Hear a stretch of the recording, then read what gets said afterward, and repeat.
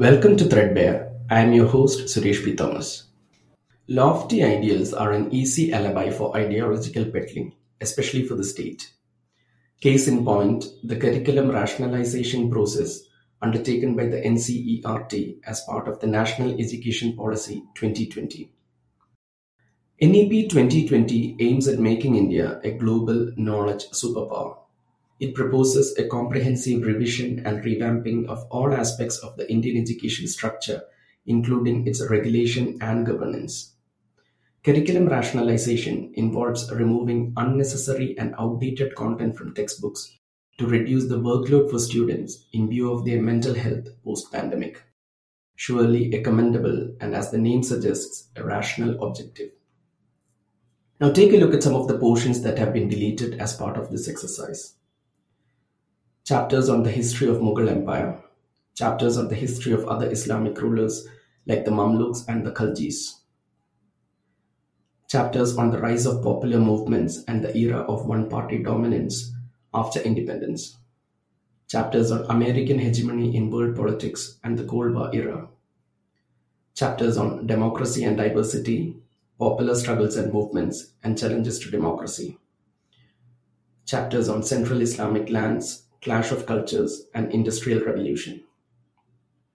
References to the government's ban on the Rashtriya Swayamsevak Sangh following Gandhi's assassination. References to Natharam Godse's background and his connection with extremist Hindu newspapers. A chapter on violent caste conflicts. Discussion on the history of caste oppression, justifications of caste in Vedas, and the dangers of communal politics. Chronology of the Godhra violence. Atal Bihari Vajpayee's statements against the Godhra violence. The history of Naxalite movements. Various quotes by Nehru and Ambedkar. A chapter titled Peasants and Farmers. A discussion box on farm laws, and many more. A total of 1,334 changes were made in 182 textbooks, most of them in history and social science books. Despite the government's claim that the rationalization process is meant to reduce the workload of students, these deletions are clearly political in nature and meant to serve the ideological inclinations of the present ruling dispensation. In a two-part series titled Schools and Textbooks, Threadbare examines the history of curriculum revisions in India and the dangers of using textbooks to undermine the nation's secular and democratic edifice. In part 1, we speak to Dr. Manish Jain, Associate Professor with the School of Education Studies at Dr. B.R. Ambedkar University, Delhi. Dr. Manish Jain has previously been part of several textbook development teams and curriculum revision committees. Welcome to the show, Dr. Manish Jain. Thank you very much. Let's start with the history of curriculum revision in India. Can you take us back to the late 50s and early 60s when India was developing an educational policy post-independence and the first of these major revisions were made? What were the key points of departure from the colonial education policy? Yeah, actually, I would like to take two things, rather begin even before 1960s. So I wish to clarify two things. One, that there is a difference between two terms, curriculum and syllabus. Curriculum is a framework which includes educational aims, which has an understanding of the learner, which has a perspective about how children learn. In comparison, syllabus is a list of topics which can be covered. A curriculum approach gives an autonomy to the teacher to deal with that content, and it can be addressed in multiple ways through a variety of sources. While why this distinction is important to bear in mind. India, because of the colonial experience and even after independence, has continued to be what Dothrins has called a slaver society. During colonial period, the school teacher was converted in an employee of the state who had very limited training, and their educational qualifications were also low. At the time of independence, the number of trained teachers was not even one fifth of the total school teachers. A large number of teachers for primaries could even be class 5 pass. So, in such an atmosphere where teachers, in terms of, they were also during colonial period asked to teach new kind of subjects. There were new systems of inspections.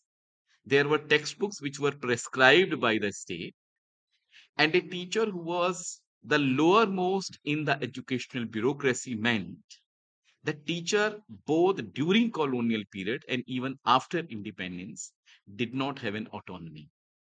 So when we are talking about curriculum change, rather after independence also, we are rather talking about syllabus change, because India never gave autonomy to teachers. We did not move beyond the textbooks. So that's one thing important. The second thing, before we begin talking about 1950s and 60s, is also important that even during colonial period there have been several controversies about textbooks. And though the number of people in terms of percentage in colonial India may not have been very huge, but the educated public was keeping an eye on how their beliefs, what kind of representation, what kind of knowledge was being presented in textbooks. Now let's come back to independent India. So in 1950s, a survey was undertaken which also looked at history textbooks. And a variety of these textbooks were found to be communal. It is in that context that the eminent historian Romila Thapar and many other young people were invited to write new kind of history textbooks which would not be communal in their approach, which would be secular in the wake of partition, which would use the idea of historical evidence and present a scientific understanding before the students. It's an important point to note. And then in 1960s, our first educational policy comes in 1968, which was revised later on in 1986. By mid 1960s, NCRT had already been formed. But what is important to note is that even though we became independent, in terms of conceptualization of curriculum or syllabus, or in terms of pedagogy, how is it to be taught, we were deriving our idea from Bloom's taxonomy, which was becoming dominant in US.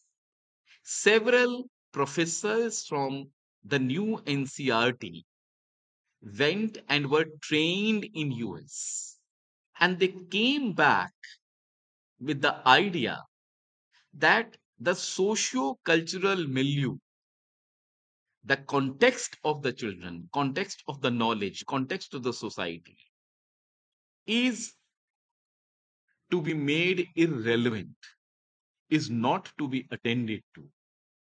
And by 1980s, we were trying to have a catch up with the West syndrome. The whole idea, as TV came, as computers came, the fear that we are lagging behind, there is an explosion of knowledge, and we have to catch up with the West became important. This is an important thing to note, because even though textbooks changed, but in several other disciplines, for example, especially in civics, the colonial mindset where state could never be wrong, rather the problems were only seen with the citizens in terms of if their imperfect personal attributes continued. So before we go to the story later on from 70s, the three important things for us to note is A, that the colonial legacy in education in terms of absence of teachers' autonomy and textbook dominance continued in independent India, number one. Number two, some initiatives were taken to secularize and make textbooks scientific by prominent authors. While still private textbooks continued, NCRT textbooks came in prominence from 1960s. The third thing to note is that though NCRT became the preeminent organization, but in terms of its conceptualization, the perspective of behaviorism, of control, of absence of social milieu and context remained dominant. And by 1980s, we were trying to catch up with the West syndrome. So, when we look at these early state driven initiatives to secularize textbooks, was there a deliberate attempt to create historical narratives in order to accomplish that objective? Did they run the risk of omitting certain aspects of pre independence history that might not have been favorable for a secular project? Or was it an exercise that was carried out in a scientifically objective manner, which looked at history as it is, devoid of any prejudices? And in the context of curriculum revision, at what point was the secularization project first challenged? I think two important things are worth noting here. A, that these textbooks, see, even the imagination of India, both during colonial period in the wake of partitioning since then, in our 75 years of independence, there has not been one singular vision of India. One vision of India has been of a secular, socialist, democratic republic, which aims at justice, liberty, and equality. Another perspective has been, which has been of a majoritarian nationalism, a militant nationalism, where certain religious groups are in preeminence, while other religious groups are seen as second rate citizens. So, when you are thinking about education, education is not outside society. These contestations, which have been going on in the wider society, also reflected in relation to what should be our educational goals, number one. Number two, even though, and I'll be simultaneously talking about both history and civics, which I specialize. So the new textbooks which were authored by Romila Thapar and others, they were they were not using facts to erase certain narratives. They were definitely bringing to attention certain other dimensions, and they were also moving beyond the positivist history, where the socio-economic dimensions of how society gets formed was being brought to notice. It is also important to note that they were critiquing the colonial division of India based on religion. In James Mill's important narrative, several volumes of history of India, India had been divided into Hindu India, Muslim India, and the British India. And they had also derived on an Orientalist conception where ancient India was the greatest, while medieval India, like of Europe, was the period of decline. So, this communal version of history was contested in these textbooks. But these versions of history also continued in several other textbooks because NCRT textbooks were not the only textbooks, number one. Number two, our own historical consciousness also gets shaped by several other sources other than school textbooks, which include oral narratives, which include stories, which include several other kinds of from Amar Chitra Katha to other things. So they were also shaping historical narrative, and there was also a political movement going on to present and counter a secular egalitarian conception of India. At the same time, it is important to note that no such critical perspective was brought in what was the subject called civics or politics. So here, as I have said earlier, the colonial state from the colonial state, the focus on order remained central even in the post-colonial textbooks of the secular India, right? The state was seen as the developmentalist, as paternal, doing everything good. Structural inequalities were ignored. So several such things continued. And by 1970s, when the Janata Party government came to power in 1977, of which Bharatiya Jansangh was a major constituent, a major controversy broke out on the textbooks written by Satish Chandra, Romila Thapar, and these textbooks were to be removed because a certain different version, historical narrative was to be present, whereby Mughals and Muslims and Muslims were equated in Mughals while there were several dynasties. So people were only seen in terms of rulers. The collaborations were ignored. The difference between rulers and ordinary life was ignored. And instead, a different set of narrative was to be given. So that was a major controversy on textbooks in history, which happened in 1977, on which Rudolph have written a very impressive analytical commentary in 1980s. So in 1980s, then the question of national integration becomes increasingly in the wake of 1984, in terms of emerging Hindutva politics, in terms of Congress's own turn towards soft mobilizing Hindu public. So these kinds of things, ethnic conflicts, Assam struggle. So the question of national integration also becomes crucial, which finds significant relevance in the 1986 National Policy on Education. So it is then safe to say that right from the period of independence, textbooks have always been used as an ideological tool that caters to the interests of the ruling dispensation, whether it was the secularization project or whether it was the project of creating a narrative of national integration. If that is the case, what is happening now is not really a new phenomenon, right? So is it even possible to conceive an educational policy that is free of ideological commitments? I think you are partially correct, but I think certain other correctives are important. That while we look at historicity of this, we need to understand that the period we are talking about, the contemporary period, is also has a historical lineage, but is also qualitatively different.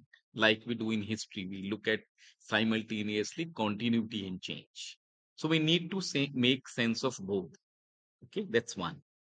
Second thing we need to understand that just because something is ideological, okay, does not mean that both the ideologies in terms of their vision of India and in terms of the constitutional vision of India are same. So even the idea that people are equal or the idea that some people are inferior and others are superior, both these are ideological constructs. Both these are also visions about a society, about relationships in society. To say that the vision that people have to be treated inferior, certain ethnic groups or gender or caste or class or disability, and the other group saying that no, people have to be given their human dignity and worth. We should make available opportunities for everyone. We should emphasize on democracy and participation. Both these are ideological commitments. Both these are also social visions. So even if these are ideological and contesting social visions, they cannot be equated that one is replacing the another. It's not a game. It's not a game. Here we are talking about preparing the young, the citizenry. We are thinking about what kind of a society we want, what kind of education is necessary for that society, and why we want democracy, and why differences and analysis, development of capacities is essential in democracy. That's what is at contest. So, in that context, if you were to look at the recent curriculum changes that were proposed in 2020 as part of the national education policy and have been implemented step by step over a period of these last 3 years, can we conclude that this is a deliberate attempt by the present ruling dispensation to challenge the constitutional ideals of secularism and democracy? Despite the fact that these changes, though evidently political and ideologically motivated, have ostensibly been made in the name of curriculum rationalization. As an educationist, what do you think are the long term implications of keeping students ill informed? Right. So I will say again, qualify your statement. Please allow me, I am a teacher. So when we say political, there are three levels that we can think of politics and education. One is in narrower sense of political ideologies, which you were referring to earlier. But a more important thing is also to understand that the political is also in terms of visions.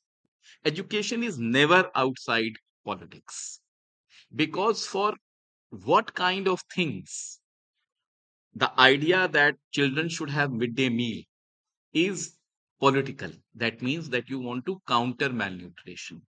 You want to bring children to school or promoting privatization, spending on smart boards, having certain schools which are very well resourced in comparison to thousands of schools which are not so, is also political. So there is nothing which is outside political. The question we need to ask here is what is the politics? Whom does this politics favor? As the Hindi poet Mukti Bodh would say, comrade, what is your politics? Is your politics in favor of people or is your politics in favor of accumulation, in favor of elite, in favor of majoritarianism? So that's again we need to distinguish. But there is third more element about education in terms of politics which doesn't get talked about. That is the politics of pedagogy and politics of curriculum, politics of knowledge. How do we look at children?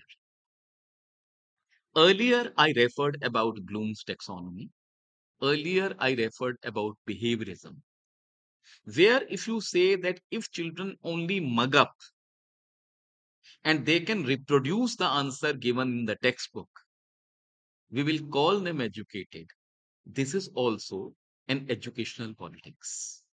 Because here we are depriving the young from developing capacities to understand themselves, the community and society of which they are part, the structural inequalities within this society, the relationship and shifts to think about their own society and the world, and a belief and confidence that I can understand, I can make change, I can contribute, I can engage in dialogue, I can engage in dialogue despite differences, and there can be more than one perspective to look at things.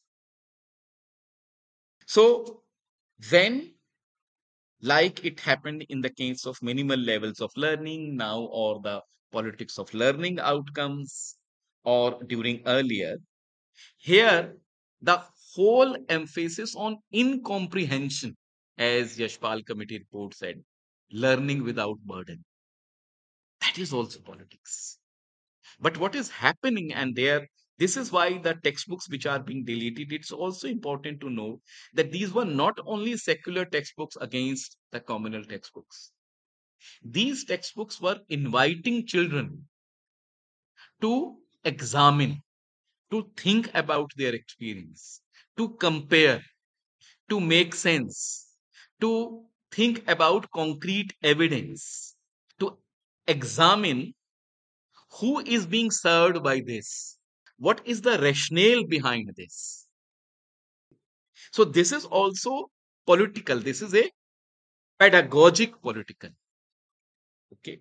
And it was attempting to remove the burden of incomprehension, which leads to children being bored to death in schools, having no joy of learning, rather, it becoming unpleasant. These textbooks also brought a new kind of language. So, when now we are looking at these deletions are doing multiple attacks. They are definitely political,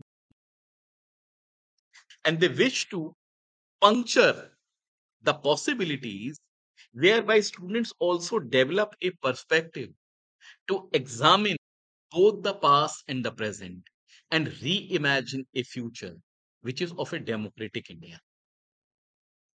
By rupturing, denying students possibilities of contesting ideas, of critical phases and difficult phases of Indian history and politics, you are keeping them ill informed.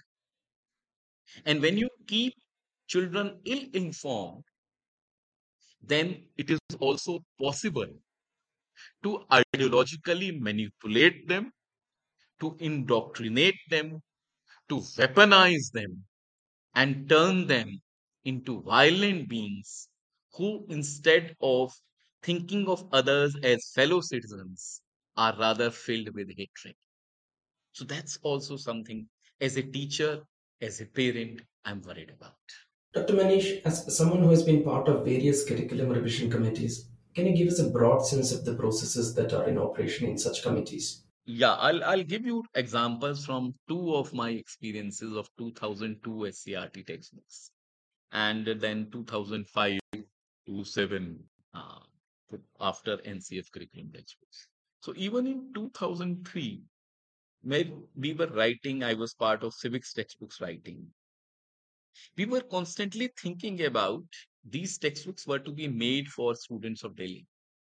So we tried to make sense of these were to be used in government schools in Delhi.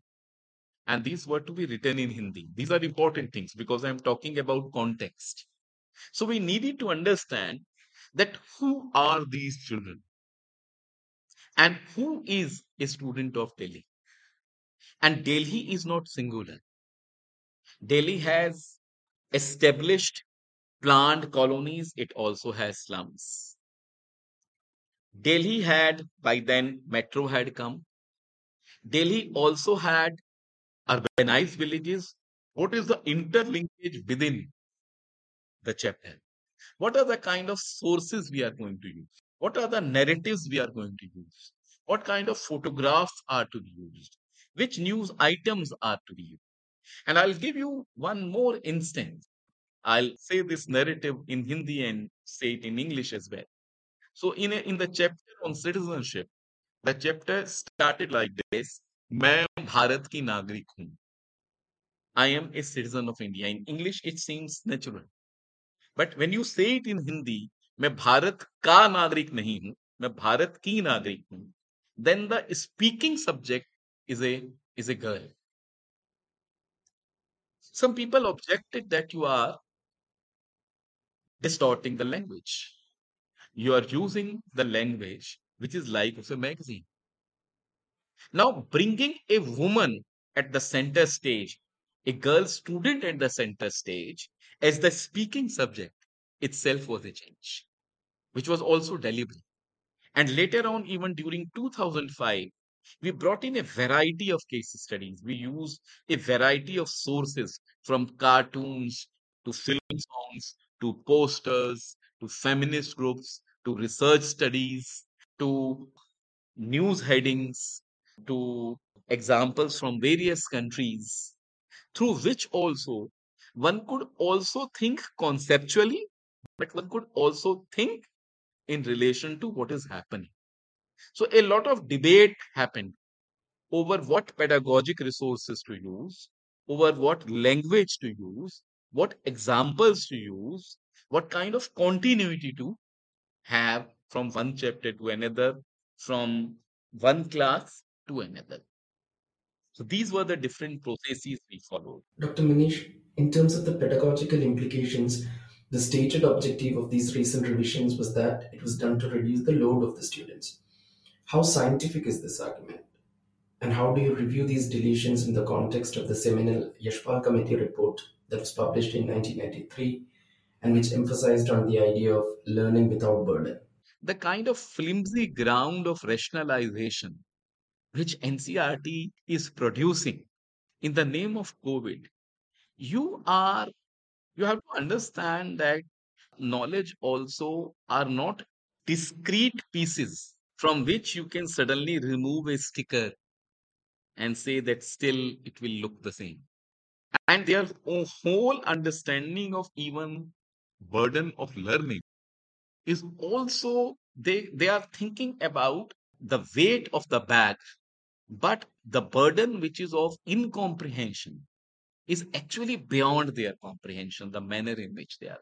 So, besides ideological elements, this absence of a pedagogic perspective is also, I have taught at school for 10 years. And I have written these, I have been part of teams which have written textbooks. I'm not saying textbooks cannot be changed. Please understand. This is not at all. What I am saying is that there has to be a certain process through which textbooks have to be changed. The reasoning has to be both justified in terms of its pedagogic implications as well as in terms of the social and educational vision that we have for the country. I think in both of these deletions turn out to be too narrow. Is learning a product or is learning a process? It is not a Zomato delivery which teacher has to give. There is a finished product, a customer has ordered it, the customer will pay, the customer will consume. Knowledge is a process which through participation and argumentation, which through experience and debate, which through being exposed to analysis of evidence, building an argument, comparing an analysis, develops over a period with diversity of perspectives. Here, their own argument of rationalization is by emphasizing on pages, they just cannot understand that what was the argument of Yashpal Committee report. It was talking about the burden of incomprehension. Incomprehension means that even if pages are few, you can't understand what is being said. Thank you, Dr. Manish. It was wonderful having you on Threadbare. Thank you so much.